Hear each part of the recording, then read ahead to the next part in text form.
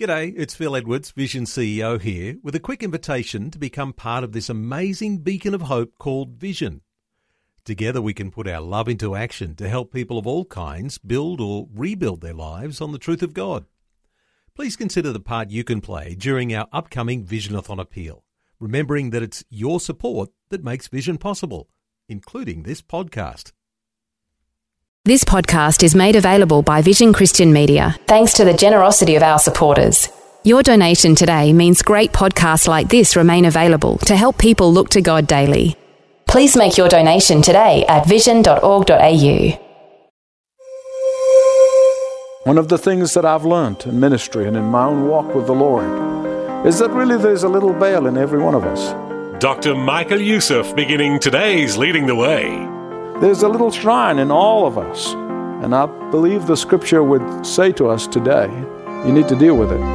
God doesn't want us to pray about it. God doesn't want us to fast about it.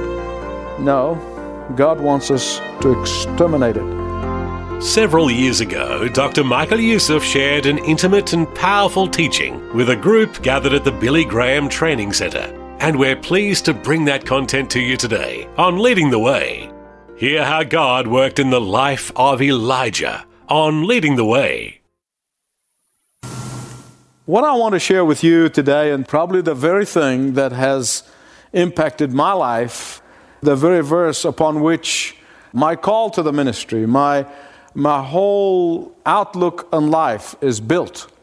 And from that verse, it takes me to a life of a person, and that life of that individual in the scripture has literally been a guide to me, other than, of course, the Lord Jesus Christ himself. And here's the verse that really began to impact my life. It's in James chapter 5, verses 16 and 17.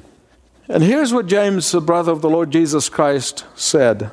He said, Elijah was a man like unto us, but he prayed for the rain to stop, and it stopped raining.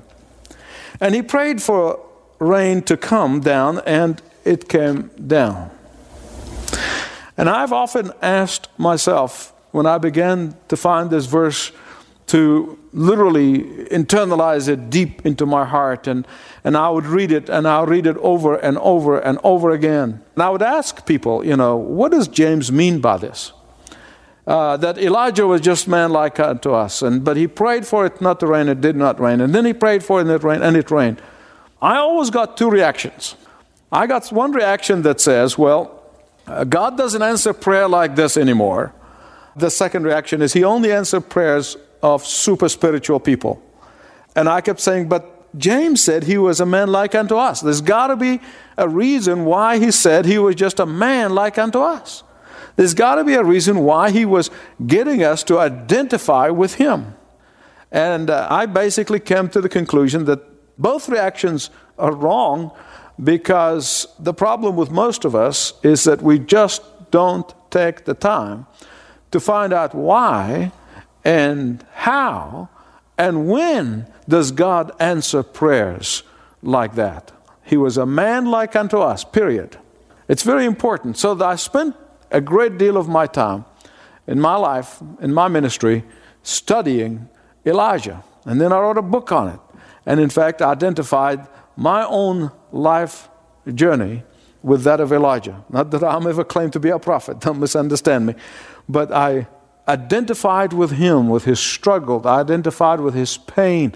I identified with his confusion at times when God absolutely did not make sense in his life.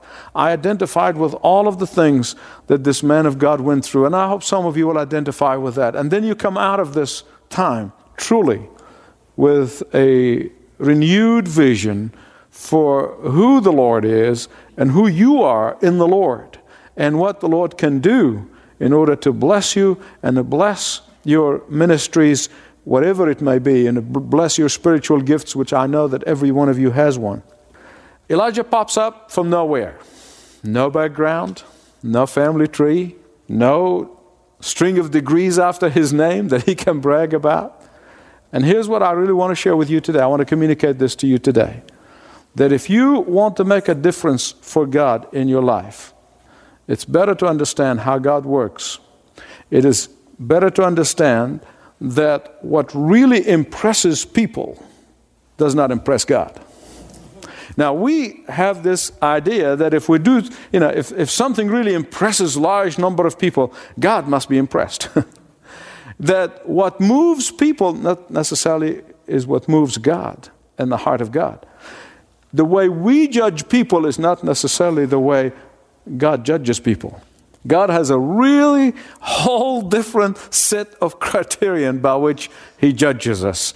And He qualifies His people to do His work, to be effective in their homes, and churches, and everywhere they go. One of the stories that, again, impacted my life, I read many years ago, was that of Oliver Cromwell, who was in charge of the Treasury of England, and they ran out of the silver mint coinage for the realm and the empire. And Cromwell sent people out to find silver. He said, we need silver to make coins, to keep the economy going. And they came back and they said to him, he said, the only silver we can find in the breadth and the width of Britain is the silver that is in the statues that are in the cathedrals, which gave rise to the famous statement by Oliver Cromwell. He said, well, we're just going to have to melt the saints and put them into circulation. And I am convinced from my own personal experience and from the life of God's people in the Scripture, I'm convinced that before God can use His man or His woman, God has to melt them down. That before God can put His saints into circulation, He's got to melt them down. One of my favorite verses, that a broken and contrite heart God will not despise. And I'm never afraid of brokenness. In fact, it's the times in brokenness in my life are the times when I've grown in Christ. The times when everything was humming, the times when I'm not really growing. King Ahab was probably the most wicked king in Israel, but probably the biggest wimp. And in addition to his wickedness, he was married to a woman more wicked than he was. Jezebel was the daughter of the king of Sidon, that's modern-day Lebanon. Jezebel was an intense worshiper of Baal, that is the god of the Phoenicians, the country of her father. And Baal, in the Bible, was the symbol of Satan. And so she literally brought the worship of Satan into the very land of God, to the people of God. And that's why Israel lost its commission to being a light to the nations for the time being, because of that disobedience. May God forbid that we would lose our commission that the Lord Jesus Christ has given us because of our disobedience. Baal was the god of power without righteousness. Baal was the god of lust without love. Baal was an amoral and immoral god. Baal had a bad side and a good side, and people most of the time did not know which side they were dealing with. He was the god of confusion, just like the devil. And I want to tell you something at the outset. One of the things that I've learned in ministry and in my own walk with the Lord is that really there's a little Baal in every one of us. And there's constantly trying to set up a beachhead and constantly expand that beachhead in our lives. There's a little shrine in all of us. And I believe the Scripture would say to us today, you need to deal with it. You know what the little Baals are in your life, as I know in mine. God doesn't want us to pray about it. God doesn't want us to fast about it. God does not want us to read books about it. No, God wants us to deal with it. He doesn't want us to understand it. He doesn't want us to be counseled about it. He wants us to deal with it. Absolutely, God wants us to exterminate it. And if you do what Israel did and keep on tolerating it in your life and keep on feeding it, flirting with it, it could prove to be your undoing. You see, little Baals in our lives are like a gas leak. So I use this illustration with our staff on a regular basis. I said, you know, when you hear about a preacher falling, when you hear about a Christian leader falling, it did not happen overnight. It's like a gas leak that is dripping, one drop at a time. And then one day, a spark is lit, and then we see the fire. But for a long time, there's a gas leak that is taking place. And it is our daily commitment to the Lord as a team is that there'll be no gas leaks in our lives so that we will stand as pure servants of the living God. For years, the Israelites flirted with Baal. For years, they flirted with Baal worshippers. But when Jezebel was married to Ahab, the king of Israel, that spark was lit, and the nation literally plunged into immorality. Elijah, the man of God who came from nowhere, whose name means Jehovah is my God, is given an awesome task of confronting immorality and compromise in Israel. I tell you, I wouldn't be in his place for anything, but I would be in his place in a moment's notice if what God calls me to be. And I believe that should be the cry of every one of us. How did God tell him to do it? Well, it's a huge task. It's an awesome task. Elijah confronts the evil society by confronting the leadership. Like a fish that rots from the head, society rots from the head. Elijah looked at Ahab and he said, "As the Lord, the God of Israel lives, whom I serve, there will be neither dew nor rain in the next few years except by my words." Powerful words. And then the Lord said to Elijah, "Okay, Elijah, now that you have delivered the message, go and hide." Go and hide in the brook, by the brook of Cherith, or some people say Kerith, but really Cherith is more accurate, east of the Jordan. He said, "You will drink from that brook, and I will order the ravens to feed you there." And I can imagine the old queen and the king and the members of the court and the prophets of Baal. Here is this guy who comes in, looks like a Yahoo, and he points his finger at the king and he says, "Now, king, there shall be no rain or dew for years until I say so." And then he takes off. And I imagine the conversation that took place after that. Who is this Yahoo? Where did this politically incorrect guy come from? But after a while, they were not laughing because it came to pass. Amen. They weren't laughing. In fact, they were sending out an APB for Elijah. Find him, search for him. But they couldn't. And the reason they couldn't find him is because God was hiding him. God was hiding him. You see, when God hides you, you're hidden. I don't know about you, but I know I have been in God's hidden programs. And I know that when he hid me, I hid. I really hid good. When he protects you, he protects you. When God shelters you, he shelters you. When he shields you, he shields you. And nobody can touch you. And God commanded Elijah to hide. And I say, "Lord, how can you call a man to public ministry? How do you call a man to take the all-important message to the king? And then you say, okay, now you delivered your message, go and hide." How can you do that, Lord? You call him and then you tell him to hide. Well, I don't want you to miss this. It's important. It's confusing at times. God's hiding places are always place of preparation for the next step. Always. God's hiding places are the places of protection for greater service. I have no doubt in my mind, I have absolutely no doubt as I'm standing here that Elijah was perplexed. You can see it in the text. He was a prophet, he was a preacher, he was a leader. And yet God said, "Leave here, go eastward and hide yourself." This, no doubt, was a perplexing command.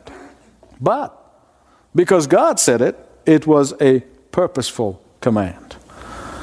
Whenever God is preparing a woman or man for great things, invariably he sends them into a hiding place. Joseph, the favorite son, was hidden in the pit. then was hidden in Potiphar's house. Then he was hidden in the prison before he could become the prime minister of Egypt. Moses, from the luxury of Pharaoh's palaces to the desert, hidden from view so God can use him. Esther was hidden from view before she was able to save a nation. And the Lord Jesus Christ himself, for 30 years in Nazareth, he was hidden before publicly proclaimed the Messiah. Paul, after an encounter with the risen Christ on the road to Damascus, he had to be hidden in the northern Arabian, actually most people believe it's Petra in Jordan, where he spent 3 years. Is it a word from the Lord to each of us today? Well, yes. To the young mom whose life seemed to be hidden from view, her life that seemed, her responsibility seemed to revolve around changing diapers, feeding.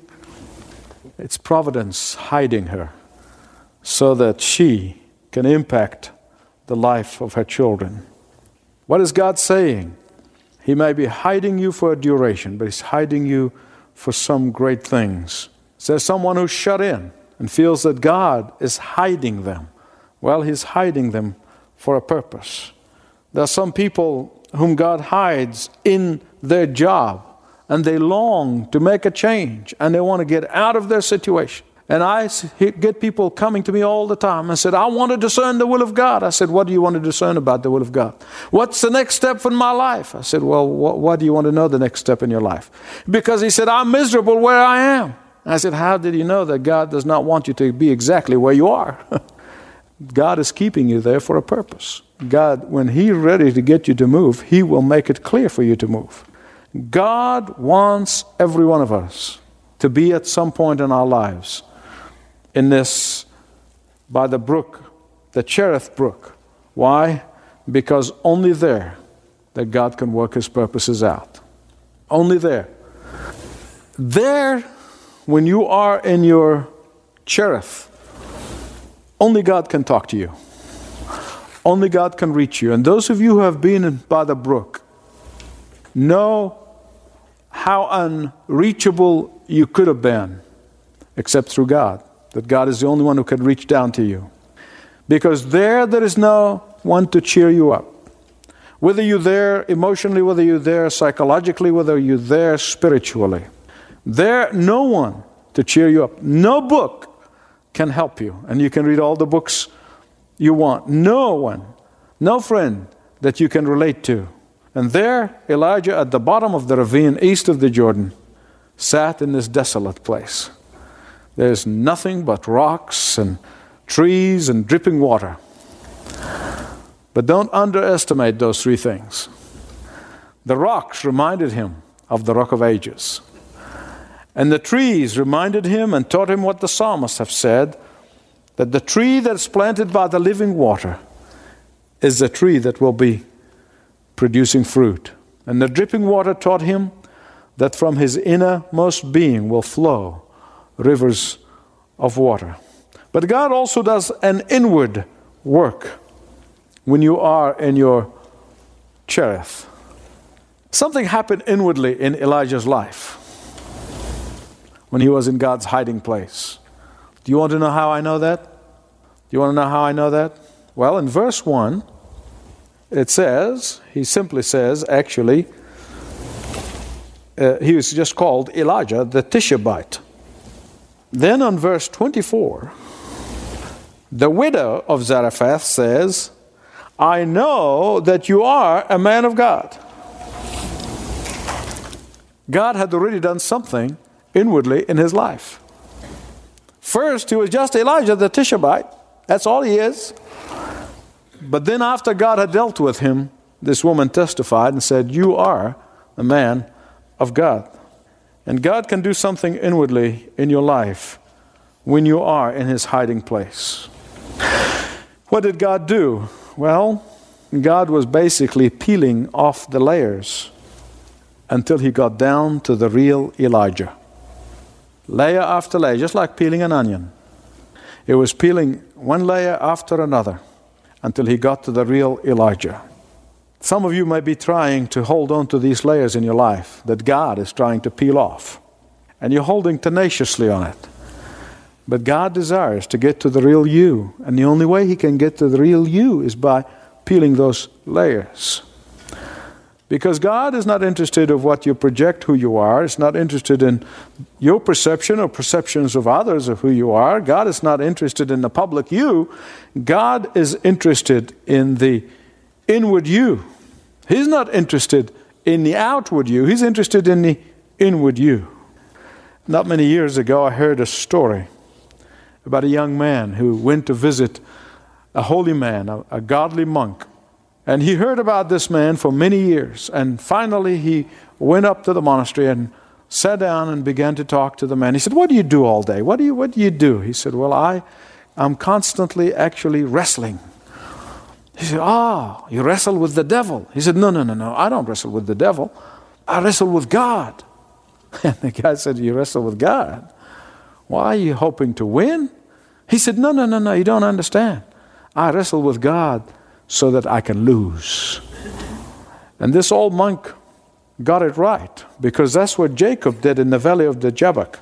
He was wrestling with God until he lost. And Elijah at the brook, he was wrestling with God until he lost. And only then can you expect God to bless you when you lose.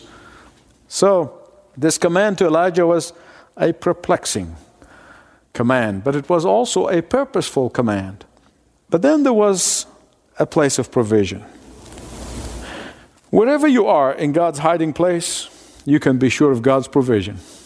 He doesn't take you anywhere where He does not protect you. God provided Elijah with the most unusual catering service. And it was two ways. It was natural and it was supernatural. Verse 4, 1 Kings 17, he said, "Drink from the brook." Now that's the natural provision. And we're going to see later on the brook dried up. But then he said, "I command the ravens to feed you." Now that's supernatural. You got to have grown up in the Middle East to understand this one. Or some of you might, I don't know. But you see, by nature, raven is a ravenous bird. They eat everything in sight. In fact, they will starve their young in order to feed themselves. They are vultures kind of bird. And yet God said to Elijah, said, "Now Elijah, I'm going to use them who would have eaten you alive to bring you meat every morning, bread and meat every morning and every evening." That's supernatural. Only God could have done that. That's Dr. Michael Youssef, beginning a life-changing series called If God is in Control. Learn more about Leading the Way by visiting ltw.org. That's also where you can learn about the app and additional ways to watch and listen to Dr. Youssef's challenging teaching. Please know that Leading the Way is not just a program heard on radio or through a podcast. Leading the Way is a global organization staffed with passionate people who care about your spiritual development. That's why we offer several free resources each month. Allow me to share a few of the details. First up, My Journal, a monthly magazine containing content about how the gospel is changing lives around the world, especially through Leading the Way and partner ministries. My Journal also provides details about events, special offers, and gives a safe platform for Dr. Youssef to share candidly about life and culture through the lens of God's Word. In addition, Leading the Way is offering a free download of a powerful ebook called 4 Reasons You Can Trust the Bible. And today is the last day of this special free offer. You'll gain a deeper understanding on why you can trust that the Bible is indeed God's Word. And you'll experience a revitalized passion to seek God through the Scriptures. Again, it's called 4 Reasons You Can Trust the Bible, and it's free. Learn about all the free items when you call 1300-133-589, 1300-133-589, or visit ltw.org, ltw.org. Well, we're out of time, but the invitation is always open for you to join Dr. Youssef for the next Leading the Way.